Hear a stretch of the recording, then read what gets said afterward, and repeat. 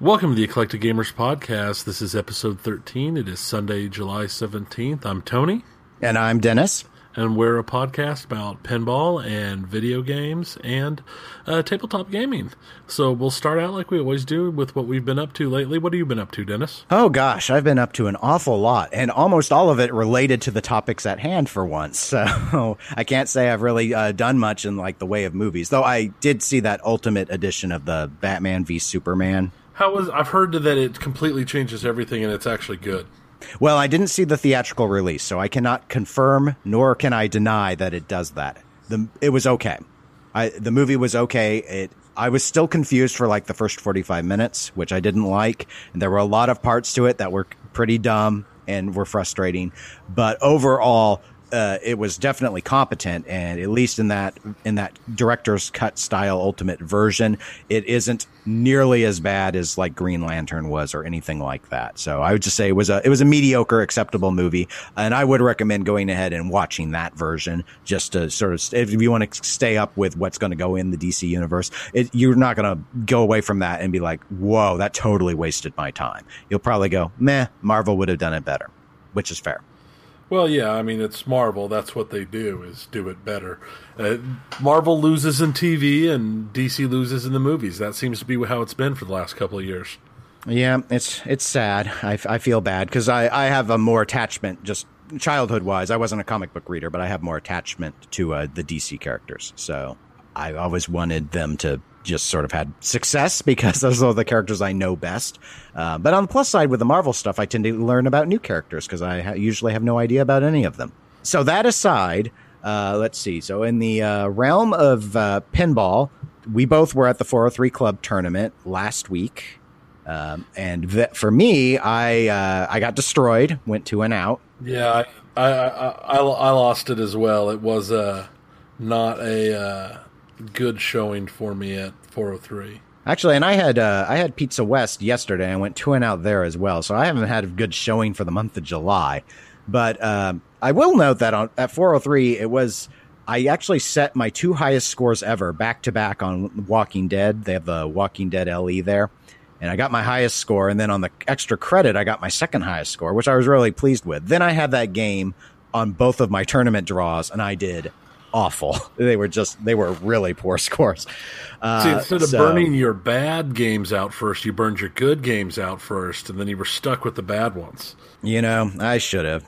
I should quit playing Walking Dead because that actually it makes me always want to own one because I really like it. But which is interesting because a lot of other games that use that style of mechanic I don't like. Like I don't like Metallica very much. See, and I like Metallica and I like Walking Dead both. I mean, they're both fun games to me. I'm not sure what exactly draws me to those games as strongly as they do, but they're both big enjoyments for me. I'm not very good. I'm not as good as I should be at them, but yeah, no, I'm pretty bad on both of the tables. It's just for me, I group them together because they both, to me, have this. Their strategy is what I call the chopping wood strategy of hit a shot over and over and over, and then that gets you into a mode. Versus what we see with something like Kiss, Star Trek, Game of Thrones, where you have Game of Thrones is its own sort of unique beast, but Kiss and Star Trek, where you have the glowing lit shots and you kind of pick your mode. Mustang's the same way, that sort of approach. And generally, I prefer that latter style to the chopping wood style. But for me, Metallica feels like I'm just chopping. Whereas with Walking Dead, I get into it. I feel more like I'm in the theme, I guess. And part of it's probably that I watch The Walking Dead, so I appreciate the theme more than I do the band Metallica, which I never was a huge fan of. But okay, so that was that for called primary pinball. But I do have some update stuff in terms of the world of virtual pinball. As I noted at last week's episode, we talked briefly about Summer Games Done Quick, which is that charity speedrunning. I did not know at the time whether or not Pinball Done Quick was going to happen, and it did. So I did watch some Pinball Done Quick as well. One of the things they did in conjunction with it was they had announced a Pinball Arcade tournament, which I had never participated in before, but it was the Steam version, 10 tables, and you had access to them whether you owned the packs or not. and it was the highest score you recorded, and you could do it over and over throughout the entire duration of that tournament, which I think was about 10 days. The trick, though, because it was in the done quick theme, was you only had 5 minutes to do the scoring. So that made it a very interesting challenge, because you had games, and as you know, because I contacted you, because for example, one of the tables was Attack from Mars. My strategy when I actually play Attack from Mars did not lend itself to scoring high scores, or at least I wasn't getting very high up on the list, which is why I was like, what can I do? I only have 5 minutes. What? Because I was going into the multi-ball. I was trying to get total annihilation, and it was just taking way too long. I wasn't getting enough points for the effort. So it was that, and then 9 other tables. And so it was fast. I mean, it sucked me on in. And I will admit, they did have some prizes, which they're actually, at the time of this recording, they have not done the drawings yet. They were supposed to, but they've been pushed back to later today. But I think anyone in the top 100 is in a drawing for some sign translites, and anyone in the top 50 was in a drawing for some sort of laptop. So, they kind of had a little incentive there to try and get you going. And based off of my placement, I knew that keeping in the top 100 was going to be pretty easy. But staying in the top 50 did require effort. So I actually had to keep going in every single day and bumping up at least some of my scores. I did end up, out of 345 players, I placed 37th at the end of it.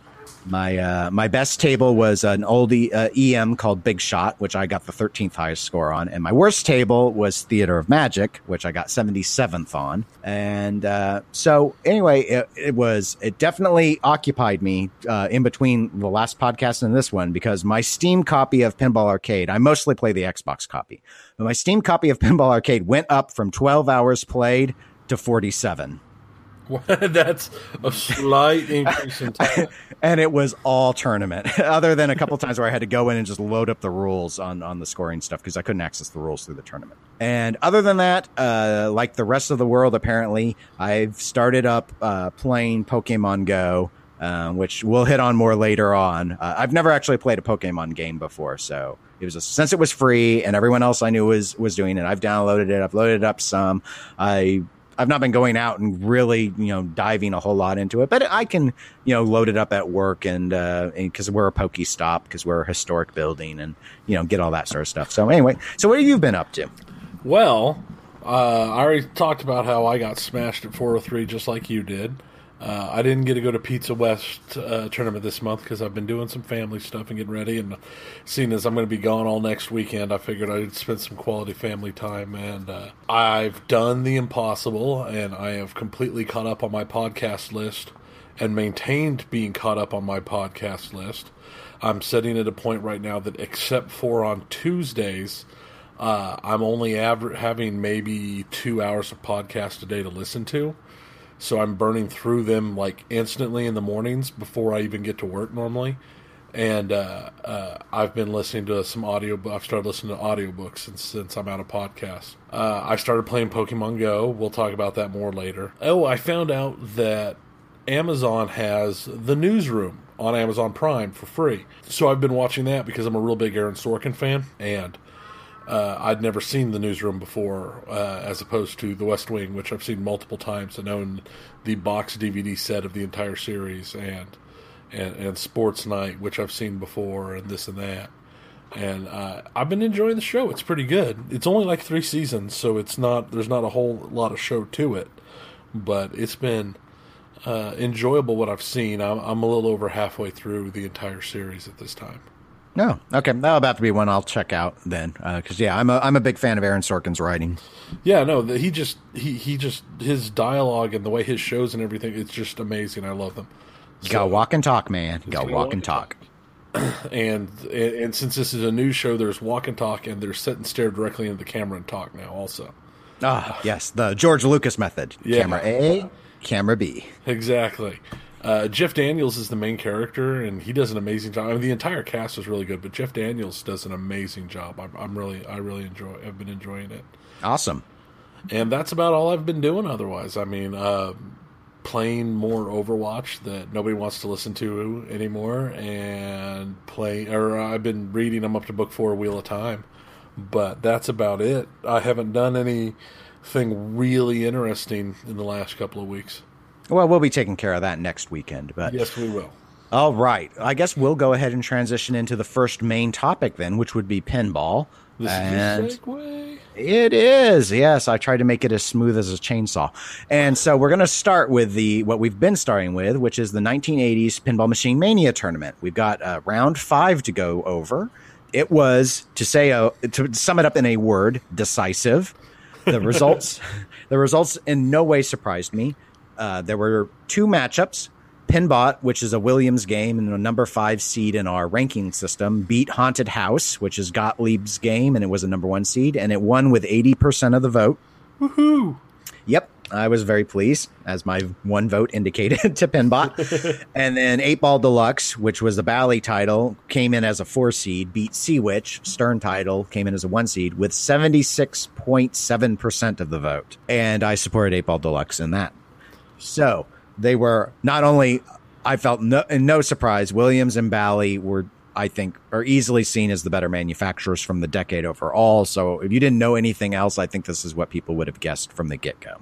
Yeah, these are the obvious ones. I voted for these 2 as well. So I mean, it's what was expected. I mean, we actually had, I think, more challenging matchups early. Things like Elvira not being one of the finalists, for example. That's probably more surprising than that 8 Ball ends up beating a Stern title that not many people have even been able to play. Yeah, that's my biggest idea. That's my biggest surprise. Yeah. So we're at the final round, final matchup.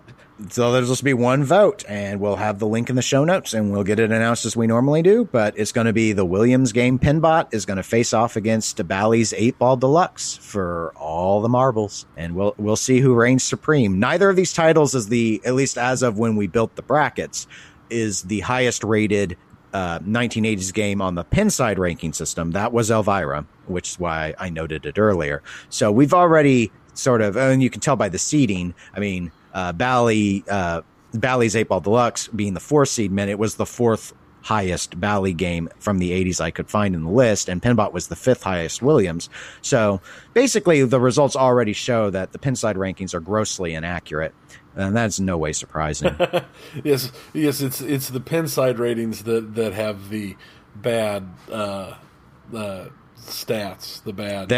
They've been corrupted by an oft maligned and appropriately so system that is skewed and weighted in weird ways, and there's a lot of troll voting, and it's just not like ours. Ours has remained pure and innocent, as it should. I'll probably just send the bracket over to the Pinside and just have their moderators just replace the scores with the results of this, because they might as well clean up the system. Well, yeah, it makes sense. I mean, that's what I would do. I don't see why you wouldn't. Anyway, next episode, we will have those final announcements. And I don't plan to have a new tournament immediately for that next episode, but we'll probably launch into the next one pretty quick after that, because these work pretty well. They don't take a lot of time for us to go through, and the votes almost run themselves, so it's wonderful. All right, let's go ahead and move on to our next pinball topic, which was a surprise to me, but it is the Pabst Can Crusher. An EM pin, a reskin essentially of Whoa Nelly Big Juicy Melons. I want to just initially note that this is what Dirty Donnie has been working on. And for those who have been listening to the podcast way back, in episode 2 is when we actually talked about that we knew Dirty Donnie was working on something. He had announced that he was doing a new Stern project. We had assumed at the time that he was doing a music pin, because that is what... Donnie. It's Dirty. Exactly, Tony. It's Dirty Donnie. That is what his career has been music, art. And his previous project that he did with Stern was the Metallica pin, which a lot of people feel has exceptionally high quality artwork. So I guess let's just go ahead and start, because the gameplay is sort of, we assume, known, because the layout's the same as Whoa Nelly. What do you think of what you saw with the Pabst Can Crusher? It's got a bitchin' van. Yes. It almost reminds me of a tripped out Scooby-Doo van. I know. I love full size vans. We had several growing up. I drive one now, though mine is not nearly as awesome as the one in that artwork is. But Well, was maybe the you first should get Dirty Donnie to paint it for you. I'd have to get somebody to fix all the rust first. Oh, no. So that adds character. But that was the first thing I noticed when I got first looked at the pictures. I'm not a big Pabst guy because I'm not a big beer guy. When it comes to drinking, I tend to aim for liquor myself, but I like the art a lot.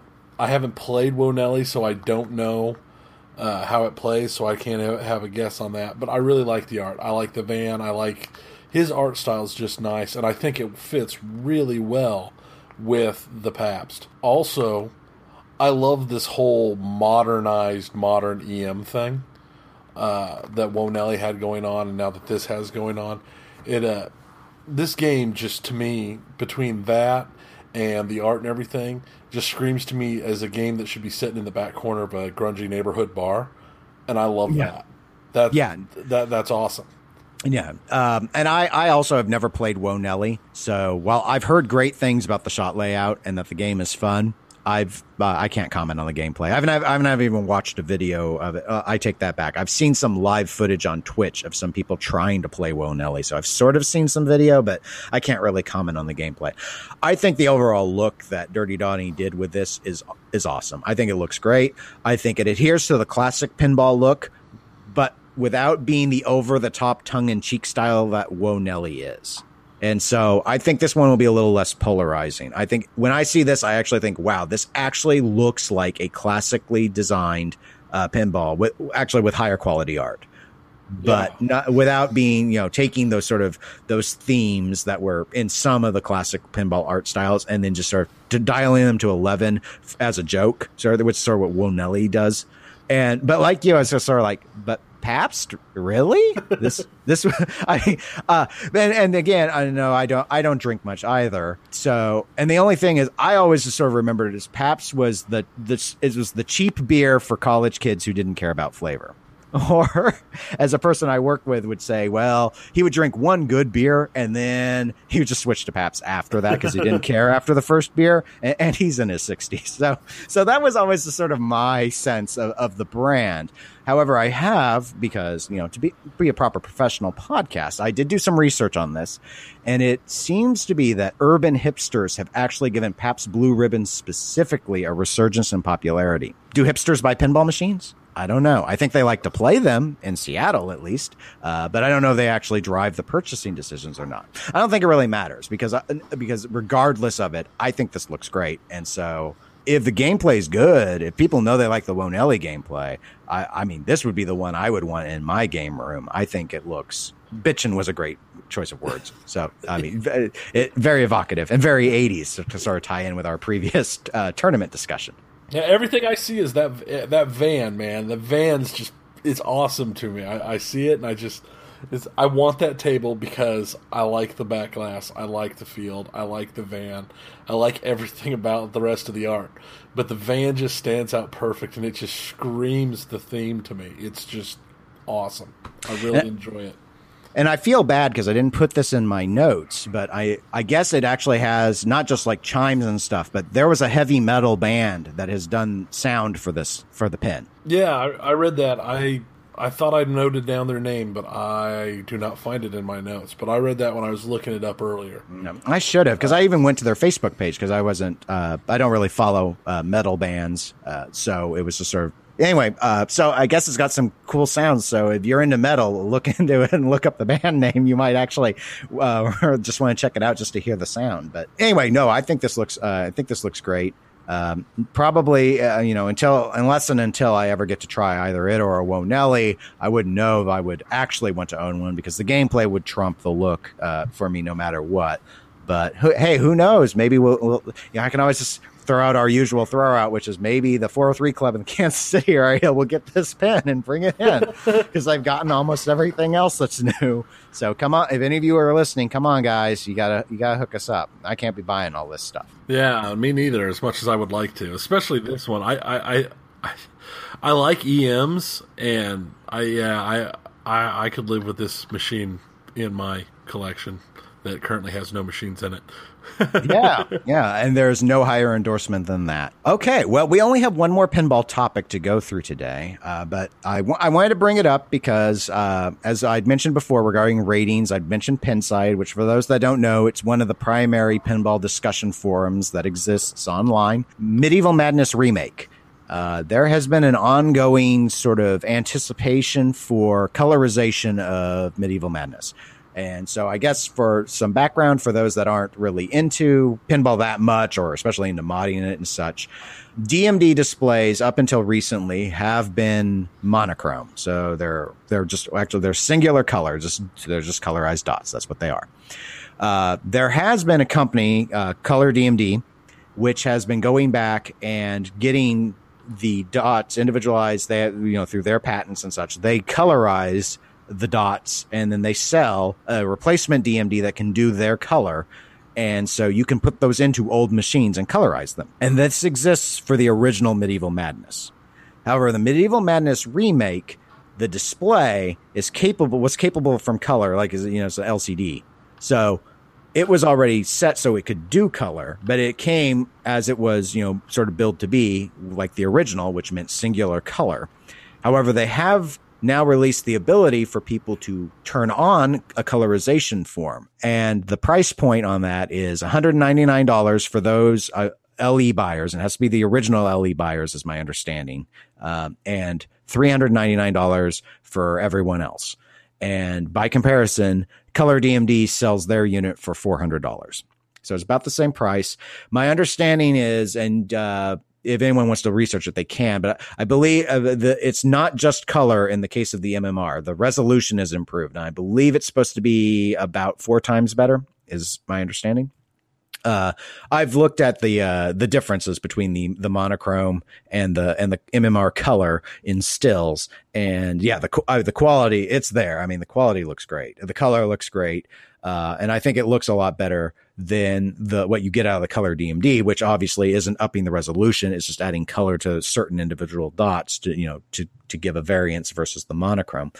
The drama, because that's really what's driving this, besides the fact that it took a really long time for the pricing information to even come out, has been whether or not it's fair to charge people $400 for a game that already came with a color screen and you're just getting the color dots turned on. Whereas in the Color DMD model, you're actually getting a whole new display device. You're able to take out your old DMD, sell that, kind of serve as a partial refund, because DMDs can outgas and wear out, and people need to replace theirs. And a lot of times they use old ones and do that. And so, it's sort of like to tie it into the video game thing, some people kind of see this as it's like a DLC thing, that they're charging us for DLC.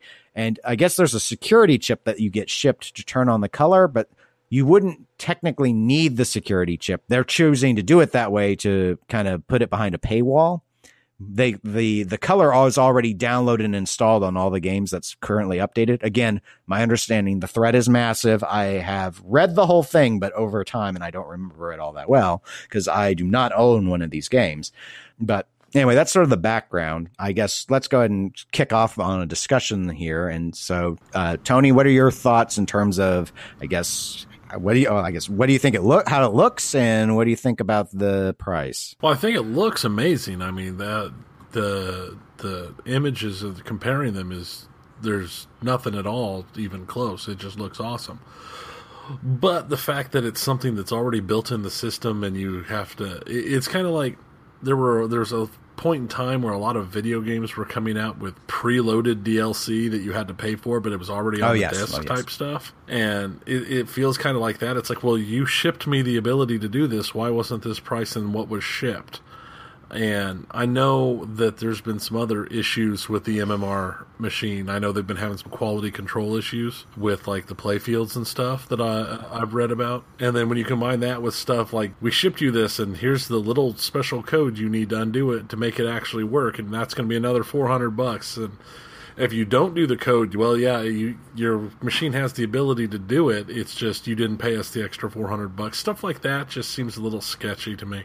Yeah, I have mixed feelings on it. I guess my overall thoughts are the main thing is that the poor communication is, in a way, shocking. It's just how badly they've communicated the color update, especially given all the delays they were plagued with. I don't want to say it's inexcusable, but I can't fathom who came up with a communication plan that was this poor. I just have to assume they never came up with one. I don't think it's in any way surprising that they are charging color DMD pricing.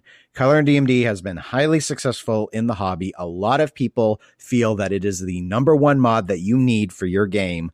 If you have a game and it has a DMD display, you should put a color DMD in it. There are a lot of people who put the color DMDs in games that have not been colorized, just waiting for the colorized code to come out. And they use it in the monochrome mode until then. I have 2 DMD games currently, and this is not a bridge I've had to cross because neither of my games are colorized. But I've always felt that the color DMD, I always thought $400 for a display was a pretty high price. So it's not been a mod that I have latched onto as being a necessity, but I've seen a number of color DMDs on location here in the Kansas City area, and they do look cool. So I completely understand why people love them. Oh, yeah, I love color DMDs. I've seen several color DMDs, and it's amazing how much better they make Metallica, for example, I think looks great with its color DMD. Yeah.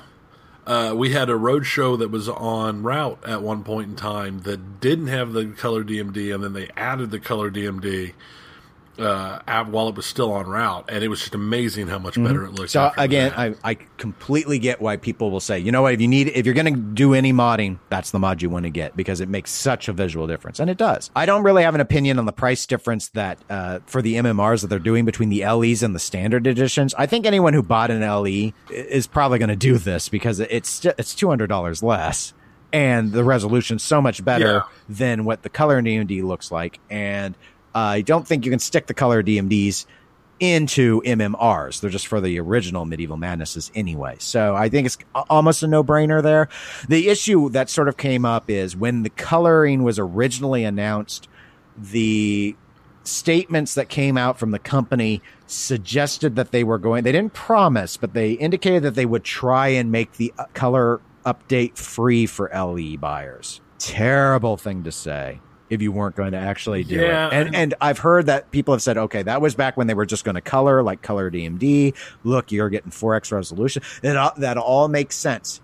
It doesn't change the fact that was such a terrible communication blunder that I almost wonder, should they just eat the loss on the $200 for the LE people just to, shut the issue up and make them happy? But maybe not. Maybe I don't know how many people will say no. So, I mean, maybe it's like, no, they're going to buy. So why would we do that? Yeah, I can understand that. And the communications blunder thing, that's another thing that seems to have been kind of big news this year in total.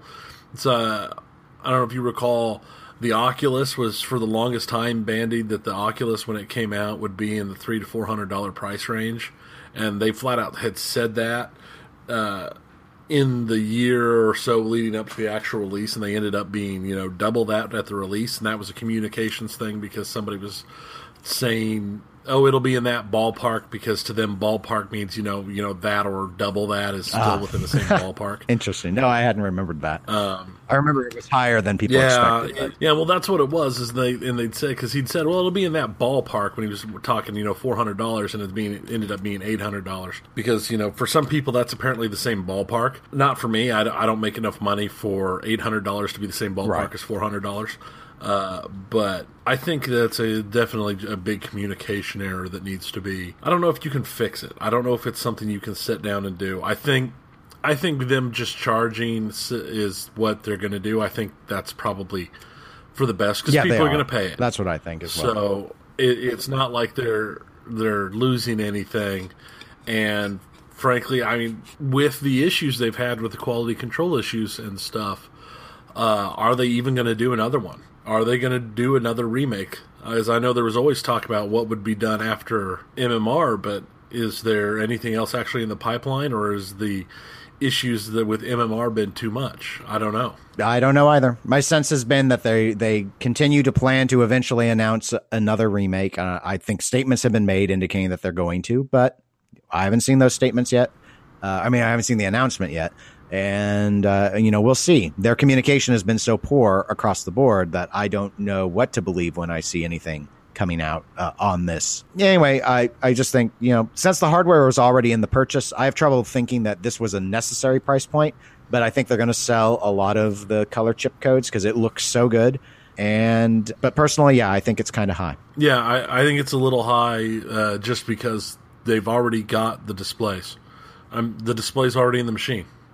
That's what's weird to me. That's what messes with my head. Right. And the machines were over $8,000 to begin with. So it's just sort of a question of how much do we have to pay for extra DLC when the initial product was so much above retail? Because I'm sorry, but retail is Stern Pro price in my mind. That's what everything's compared to, because they're the market leader and they put out the most machines currently. So it's not just that it's the cheapest unit as well. It is, but it's just that's what most of the pinball machines that are sold are Stern Pros. And that's going to be, practically speaking, in the neighborhood of $5,000. So this was already really pricey. But yeah, it is what it is. Well, I think that's about enough about pinball for now. So we're going to go ahead and transition over to our video game topic. And we're going to start out with the newest sensation that is crushing the entire world, and that would be Pokemon Go. Pikachu! This is a game I've always feared, in a way. Once upon a time, there was a comic put out by Dorkly Comics back in 2013 that was talking about a Pokemon MMO and it ending the world. And we'll have a link to it in the show notes because I hunted it down and found it. But this is definitely something that people have been wanting. My surprise is just how big it is. I figured it would be big, but I didn't figure it would be this. This is kind of insane. What can I say? I ended up downloading it. I've never actually played a Pokemon game, but it just, all these other people I know are playing it. So it's like, okay, well, it's a craze, and I don't have to play it because it's a craze, but I think we need to talk about it if it's such a big one. And, it's a simple enough concept in terms of, it's using like these geolocations, encourages walking around, which I think is good, other than people walking off cliffs, which is unfortunately not good, though it does warn you when you're loading, please do not walk off cliffs. It paraphrases that, but that's what they mean. And, encourage you to play in a variety of locations. So I guess my initial thoughts would just be that I think this speaks in particular to how I think a lot of Nintendo properties could really thrive on phones. And it's been something I've kind of wondered about for a while because, Nintendo's got their whole DS thing going on, and they've always owned the handheld market ever since the Game Boy. Yeah, they have. That's been their thing. But, times they are a changin', and while they still have been doing well in their handheld market, the issue is everyone has a phone, and almost every one of those people has a smartphone that can actually run software. And it has seemed to me odd. In a way, I get it because they've got their own little handheld, microcosm to operate in. But, when everyone's walking around with a platform in their pocket already, it seems, kind of like, well, why don't you just start selling stuff on that? And I think this kind of shows what sort of things could really, really succeed, because I don't believe there's any video game publisher that matches the IP recognition and nostalgia that Nintendo wields. Yeah, I agree with you, and this is something that a lot of people I've talked to in the past are looking at, because a lot of the portable games and the 3DS games and this and that and Nintendo has a lot of just first-party games that could easily be in the telephone market and the tablet market without too much of an issue. Now, this particular one was a combination of them, where the Pokemon company working with Niantic, and I played Niantic's original AR geolocating game, Ingress, for a while. Yeah, I remember hearing about Ingress. I never actually tried it myself, though. Yeah, and they used the base data information from Ingress to create this game, because as you'd find out, most of all the Pokestops and the gyms and all that are all old Ingress portals, and the game plays a lot like Ingress in how it does your location tracking, and just the base game stuff feels very similar to Ingress. And I think like Ingress started smaller and they kept adding more and more stuff. That's going to be the same way I think that this is going to go, because right now, out of the gate, there's not really a whole lot to do in the game other than collecting Pokemon. Right. You can fight the there's gyms, the gym stuff. Right. But there's not a whole lot. And if this game is going to continue, they're going to have to add more, and I'm sure they will, and I'm sure they've got plans, because there's plenty of things that they've teased in the commercials and talking about in the past that just aren't there yet, so I'm sure it's coming. But I'll tell you what's been the most surprising thing to me about Pokemon Go is, while it's so popular, the people who don't like it really don't like it. I mean, there is a lot of hate out there for it, from what I've seen. What do you think? What do you think is the source of that hate? I don't know. I mean, I've talked to some people, and a lot of them are, the people who think, oh, well, you should be working, or you're an adult shouldn't play video games, and I think a lot of it boils down to the whole fact that it seems like a lot of times anymore that you only have the option of liking something or hating something. You can't be neutral on it. So if you don't like something, you obviously hate it and you're totally against it. It's like, oh, you don't like football? Well, you must hate football. Oh, no, I just don't really ever think about football. It's not my sport. Oh, you don't like Pokemon? Well, you must hate it. Well, yeah, maybe or maybe not. But it's just, I think it's something very polarizing in how the world has been for the last couple of years. I think that's what brings out a lot of the hate, is that people just see, and what really messes me up with it is, I mean, it's literally a video game that has kids and adults and people going outside and walking and doing all sorts of stuff, but people are hating on it because it's a video game. Yeah, you may be right about the just the nature of polarization. I lean more towards that it's sheer popularity that results in this sort of vehement hate that we see. It's too popular, so I'm gonna buck the trend, and I'm gonna make a big stink about how special I am for not, embracing my Pokemon overlords, and so I just despise this game because it's popular. And so if it's popular, it's got to be lowbrow, lowest common denominator. I'm above that, and I'm demonstrating that aboveness by being, a super special, unique snowflake, which the problem is, congratulations, you're a super special snowflake, just like everybody else. So you haven't won anything. So that's been my assumption, is that most of the haters who, because by and large, I don't think they've tried it. And that's fine. You don't have to like it. You could hate it out of the gate. But I think a lot of people who hate on it are hating on it because it's just super popular, and that annoys them for some reason. It'd be the same sort of thing where people would look and go, oh gosh, everyone loves Game of Thrones. I'm not watching Game of Thrones. That's stupid. It's stupid. Because if it's really popular, how could it be good? Because commoners. Well, that's a valid point. I hadn't actually thought of it that way, but it just being the whole mindset of the people. Well, and some of the categories that you've named, I definitely think are in play. So there are going to be some people that don't think adults should be playing games.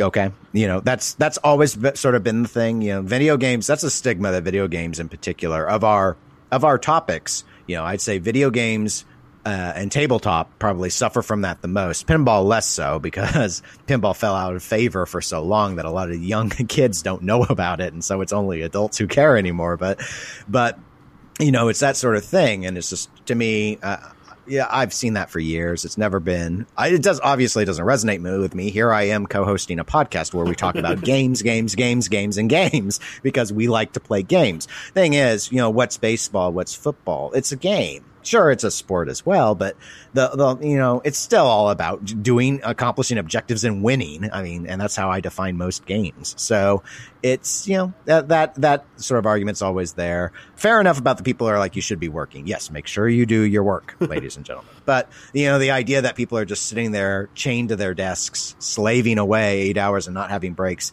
is almost quaint in its unrealistic portrayal of a reality, especially given in American culture in particular, where the problem we've been having is people stay tied into their offices way too much, on call way too much, checking emails while on vacation. Those are symptomatic problems that I would be far more concerned about. But this is not a podcast on how to improve corporate America, so let us move on from that.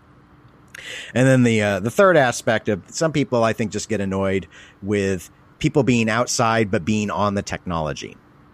And, that's sort of in a way that almost is just maybe a cultural thing, partly generational, partly just sort of a thought. Look at how great nature is and such. Like, I went out walking today, as I usually on the weekends, I try and do about 6.5 miles. And normally I load up my podcasts or music, depending on my mood. If I'm not paying attention to things, it's music. If I'm going to pay attention, it's podcast time. And, normally I just have my walking software, keep the phone in my pocket, and that's what I do. And then this time I actually had the Pokemon thing going instead of the walking software, and occasionally, pull it out and see if I saw a little Pokemon. But otherwise, the behavior was still mostly me going around and doing what I normally do. I could see, though, how it might annoy people to watch folks walking around staring at the phone the entire time. And, it's really, just... How different is that from what you see folks walking around and doing now? I mean, anytime you go around, you see people, they're on their phone all the time.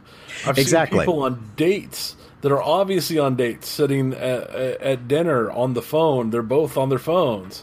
Yes, and the people... Me and my wife do the same thing. We'll sit there and we'll read books or stuff while we're out to dinner if it's just us.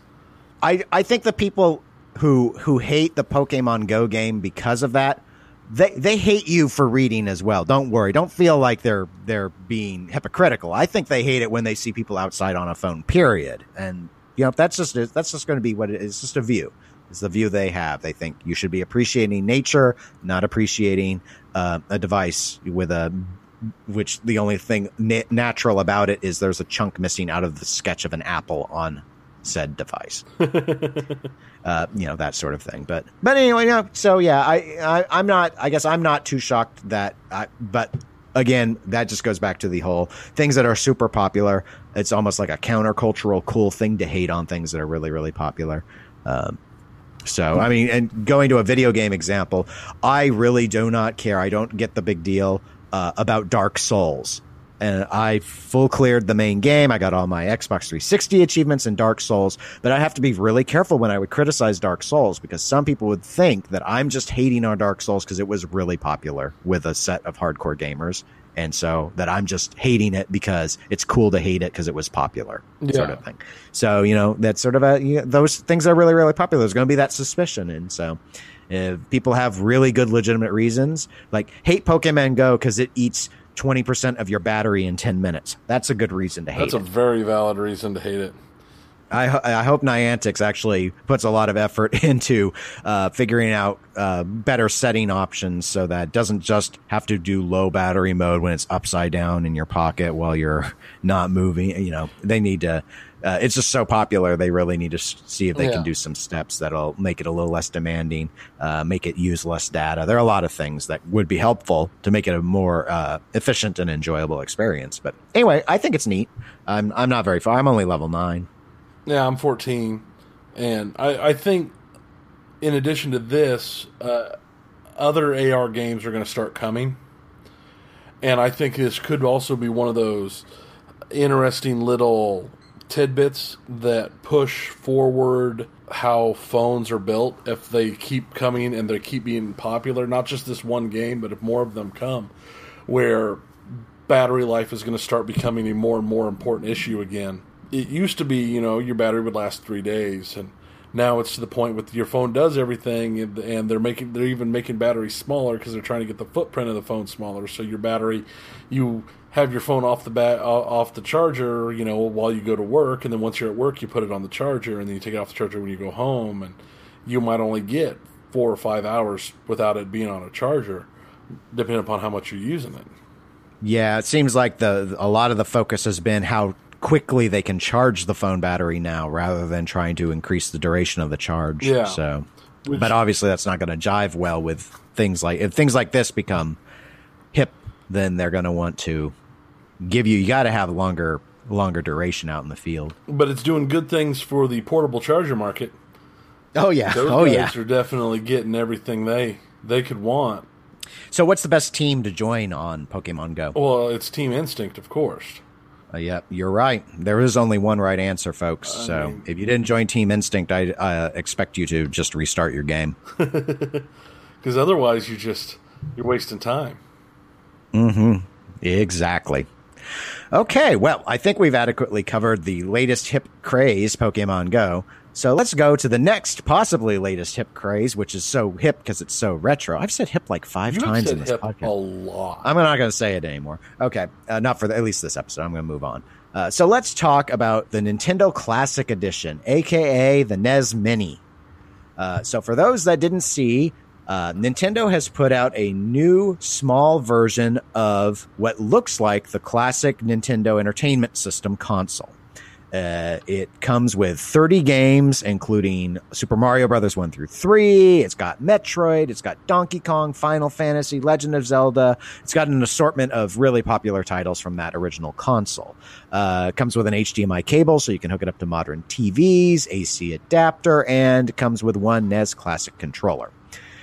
The system cannot be updated. There's not going to be a way for you to put it online, download any additional games. It's really just to give you for $60 these 30 hit classic titles as a nostalgia shot, like an espresso shot. So, Tony, what do you think of the NES Mini? No, I think you missed the most important of the 30 games, Bubble Bobble. Yes, right. I did miss it because I never remember playing Bubble Bobble. I played so much Bubble Bobble back in the day. I beat that game. I can't even have a guess of how many times I beat that game. Well, while I respect your critical opinion of what I left out, a true gamer would have said, "Dennis, you left out Contra. Why didn't you say Contra?"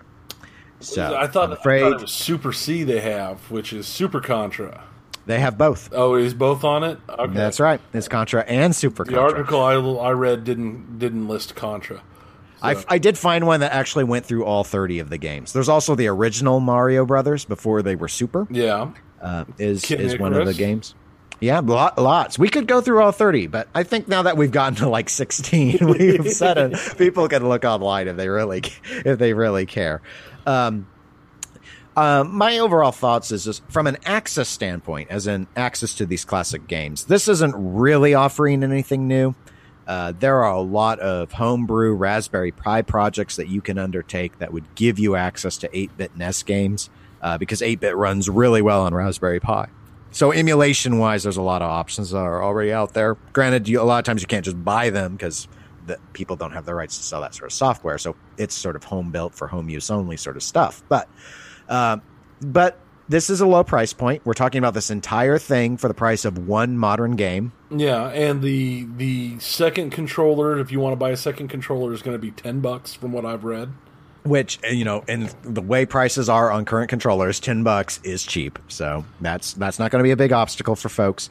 And this looks cool because it looks like it's a little NES. You just want to hug it and, feed it. And put it in your Pokeball. Oh, I'm sorry, I went back to the wrong game.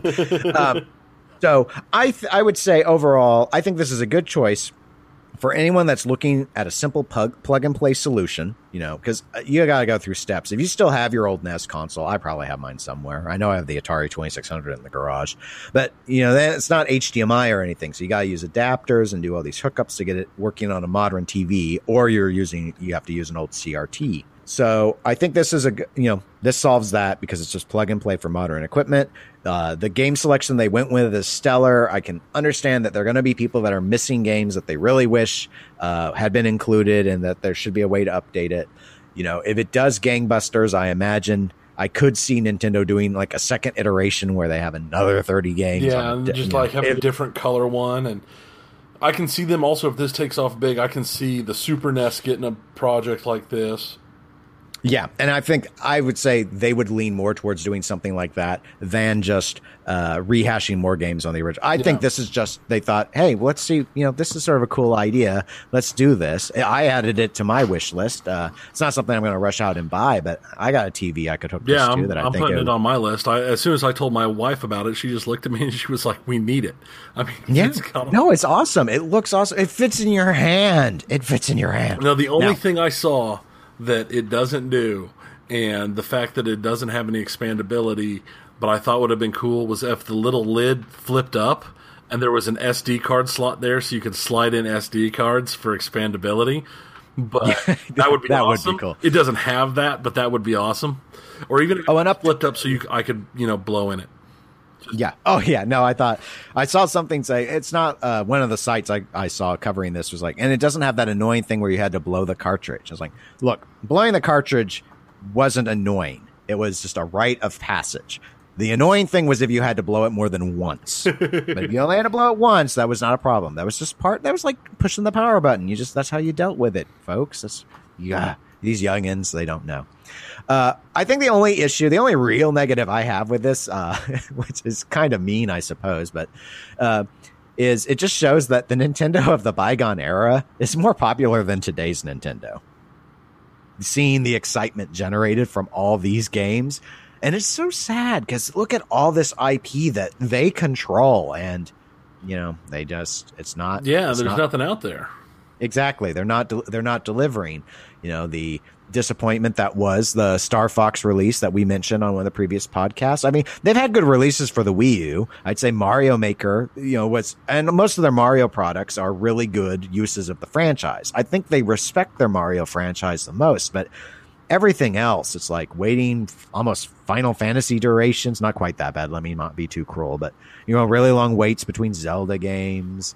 It's just all sorts of stuff where you just look and you're like, you've got all this great IP that could really be explored. It's not like people feel like you're being overly saturated like an Assassin's Creed every year was doing to folks. But anyway, but hey, if it makes them money, yay for them. And it scratches an itch that a lot of people really feel. When I think of video game, the NES console is always what pops into my mind first. It wasn't my first console, but it's always what I think of because it was so defining. I'm the same way. It wasn't my first console, but when I think of the console I had when I was a kid, the NES is the first one that I think of. And then I follow it up with the Super NES, and then I think, oh yeah, I had an Intellivision back before all of that, and played a lot of Burger Time and Tanks.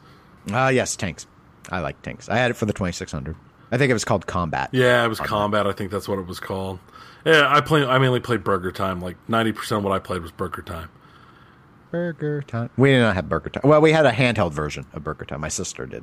I had Q*bert and Donkey Kong and Pac-Man. Those are like the little mini arcades. Oh, I remember those. Yeah, I got them in my garage. It's your arcade collection. Yay! Yeah, yes. It's almost as large as my pinball collection. One other thing is the way the connectors are set up.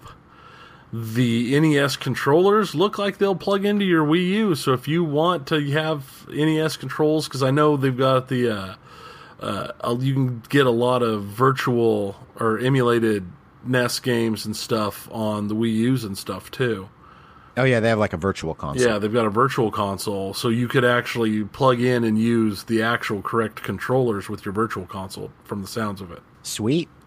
All right, well, with our NES nostalgia out of the way, let's go ahead and go to the third and final topical category for our podcast, the tabletop section. We had an email from Jake Danzig. He wrote into the podcast and he wanted to ask us about a tabletop game called Mars Attacks, the miniatures game. He noted that he isn't a big board gamer, but he is a huge fan of Mars Attacks. And so he decided to get this when he saw it show up on Kickstarter. And he wanted to know what our thoughts were. So I guess you, of course, are our resident tabletop expert. I did do some research on this because I've never played it. The box obviously, to me, evokes the comedy 1996 Mars Attacks movie, which is what I always think of when I hear Mars Attacks. In fact, I didn't know there was a historic thing. I just thought there was. I probably didn't do that right, but I used to be able to do it a lot better. And sometimes I will still kind of quack at people like that when they're just blathering, but I think they kind of think that I'm crazy when I do it. So I try not to do it, say, in a professional setting, but sometimes it happens. That's how life is. But the artistic direction, from what I could tell, seems to have come from a 1962 Topps trading card game called Mars Attacks. So I'm not sure if the game is basing itself off the movie, which in a way would be kind of odd because the movie was a bomb at the box office. I enjoyed it. I thought it was a good movie. I liked it. I did too. I feel guilty, but I did.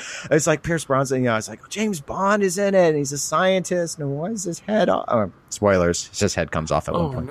No.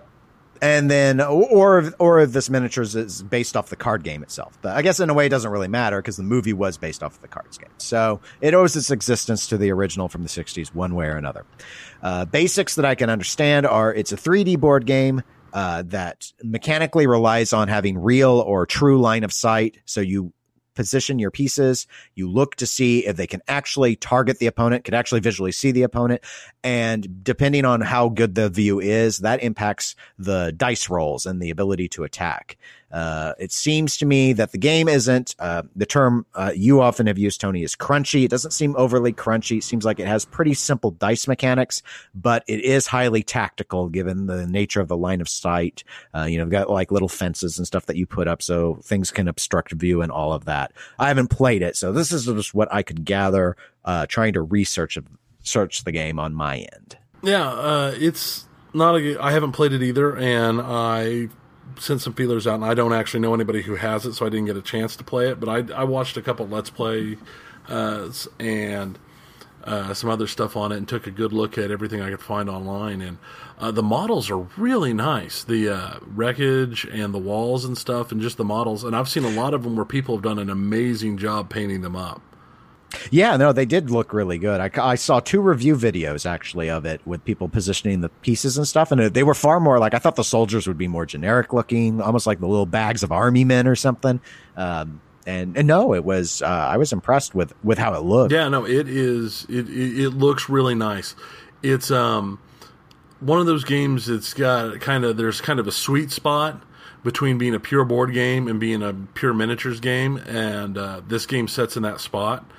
And it's got a lot of potential there, and the scenario play looks really cool, and the manual looks amazing, and all the art is amazing. I mean, this is a game that I wouldn't mind having just for the art and and the pieces and stuff.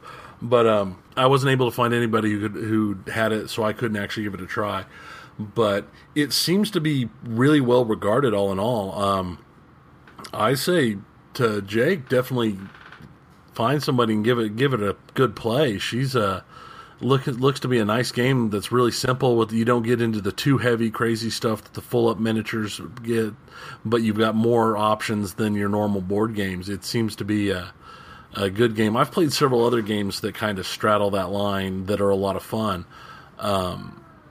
Most of them are older or homebrew type stuffs, but I always have a pretty high recommendation for them. Now, the Mars Attacks thing, like I said earlier, I love the movie, and Jake also mentioned a couple other Mars Attacks things that have come out lately. Yeah, I wasn't familiar with them myself. Yeah, well, there's a couple dice games and stuff that have come out from Steve Jackson Games, and I know you might not be familiar with Steve Jackson Games, but you've played some of their dice games in the past.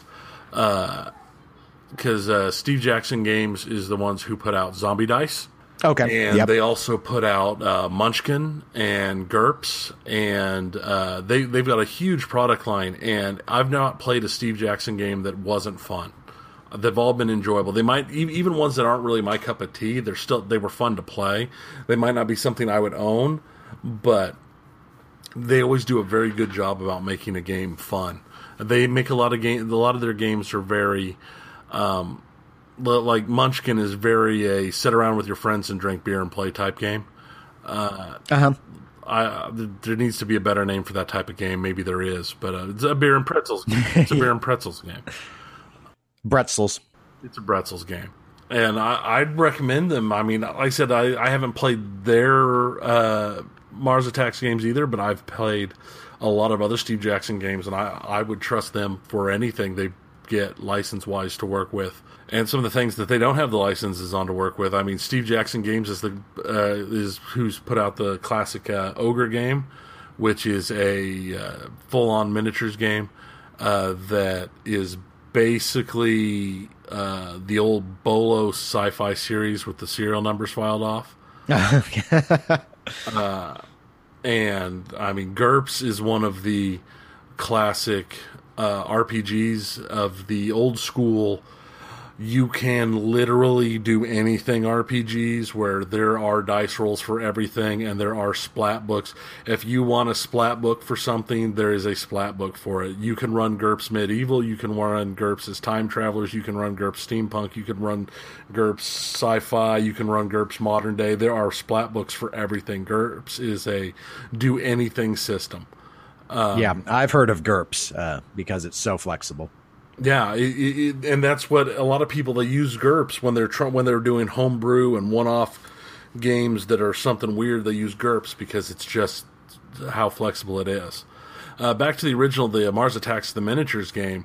It does, from what I've seen, it came out in 2014, and there doesn't seem to have been a whole lot of support for it by the company that put it out, which was Mantis Games. It's still on their website and you can still buy it, but doesn't seem like there's been a whole lot of support for it.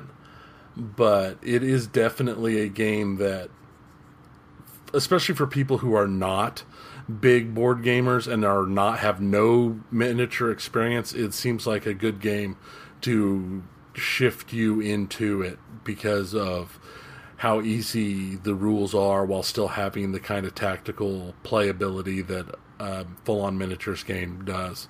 It kind of scratches that itch, and then eventually you get to the point where you're addicted, and then suddenly you've got, you're doing your own homebrew system based on, making the rules deeper, or you end up finding yourself rocking behind a game shop somewhere with stacks of boxes for a miniatures game around you going, I forgot the paint. I forgot the paint. Well, yes. So awesome times can be had is the moral of the story. Yes, that is. Yes. So Jake, thank you very much for the question. Let's go ahead and move into our last part on tabletop, which is CantCon is coming up. And Tony and I have discussed this briefly before, but the signups are in, the registrations are set, and we are ready to go. I am signed up to only attend during Saturday, and I'm going to be playing 2 games along with Tony. We're going to do the League of Extraordinary Heroes and Dark Tide on that day. And that's going to take up most of the day unless we want to go late in the evening and take a third game. Yeah, they're both 4-hour games, and we've got a 1-hour break between them, so we can get some lunch. Yeah, we might get League hungry. of Extraordinary Heroes is a 1939 setting. It kind of reminded me of hopefully better than the movie of the League of Extraordinary Gentlemen, but it seemed like you were playing along with like historic characters of the era, sort of thing. And Dark Tide is kind of a superhero game, and it's going to be it uses the Ultimate Hero system. Yeah, and I guess that's going to be like a play test. They were going to help play test that. Yeah, I'm attending on Friday as well. I'm signed up for 2 games. Then I'm doing a D&D 5e game using a pre-gen character. So we'll see how that turns out. I'm more interested in just getting to play some D&D 5e because I haven't touched 5e at all. I mean, I haven't really done D&D since 3. And I'm also signed up for a Planet Mercenary game because they're running a Planet Mercenary demo, which is, of course, the Schlock Mercenary RPG that I kickstarted last year and is on its way towards completion. Yeah. So I'm going to be doing that on Friday as well, and I might be adding some other stuff. We're just going to have to see how the day goes. Mm-hmm. And if you don't remember, CantCon is a gaming convention in Kansas City. It's actually in Overland Park, and it's at the Sheridan. There's a convention center there, and it's just they're attached. The Sheraton and the convention center are physically attached to each other. So and it's a mix of board games and RPGs. There are a lot of board games, and there's a lot of board gaming that takes place.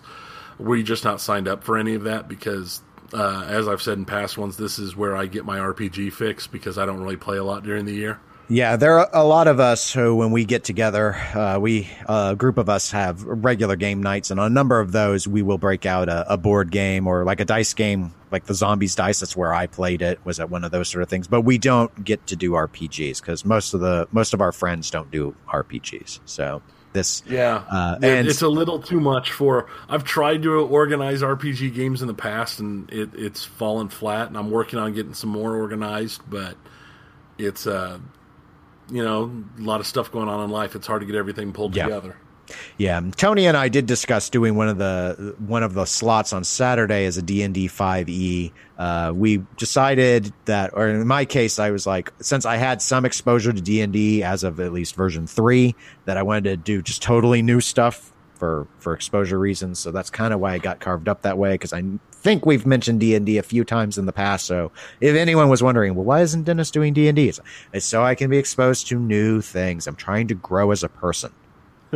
Well, and these games sound a lot of fun. I mean, the League of Extraordinary Heroes that's like 1939 version of the League of Extraordinary Gentlemen. I mean, and if you're throwing 39 in, you're talking, like Indiana Jones and the Diesel Punky type stuff and all that kind of adventurer type line. I think it's a great setting for an RPG. I do too. And then superhero RPGs are, who doesn't want to be a superhero? So yeah. Which of you don't? Don't write us. We don't really want to know. It's rhetorical. It's rhetorical. Well, that covers the show. So if you guys want us to continue to be your superheroes in podcasting, please go and give us a rating and review on iTunes or Stitcher. We always appreciate that. Helps us with their search algorithms so other people can find the podcasts that are interested in these sort of topics. If you want to contact us like Jake did, you can always email the show at eclecticgamerspodcast@gmail.com, or you can send us a message or leave a comment on our Facebook page, which would be facebook.com/eclecticgamerspodcast. We're also on Twitter at eclectic_gamers, and we're on Instagram at eclectic_gamers. And I've actually been doing a pretty good job, especially with the Instagram, of getting stuff posted up on the Instagram. Twitter, I'm posting more, but not a whole lot. But I'm doing pretty good with the Instagram. That I don't know why, but for some reason, the ability just to take a picture or a short video and throw it up is working better for me than the other stuff. Yeah, and we tend to have content coming out related to either pinball, video games, or tabletop on the Facebook page as well. So it's a good place to actually follow game news. Sometimes we'll even list things where we won't necessarily cover in a particular episode. Most of the stuff does relate because we're so broad-based in our topics that usually we've at least mentioned something in passing, but we try and keep up with the news as best we can. We plan to be back in a couple of weeks. Obviously, a big part of that's going to be a debrief on CanTCon, but my guess will be we'll probably have content in the other two topics as well. We'll just have to see what we come out of the convention with. Yep. And until then, have fun.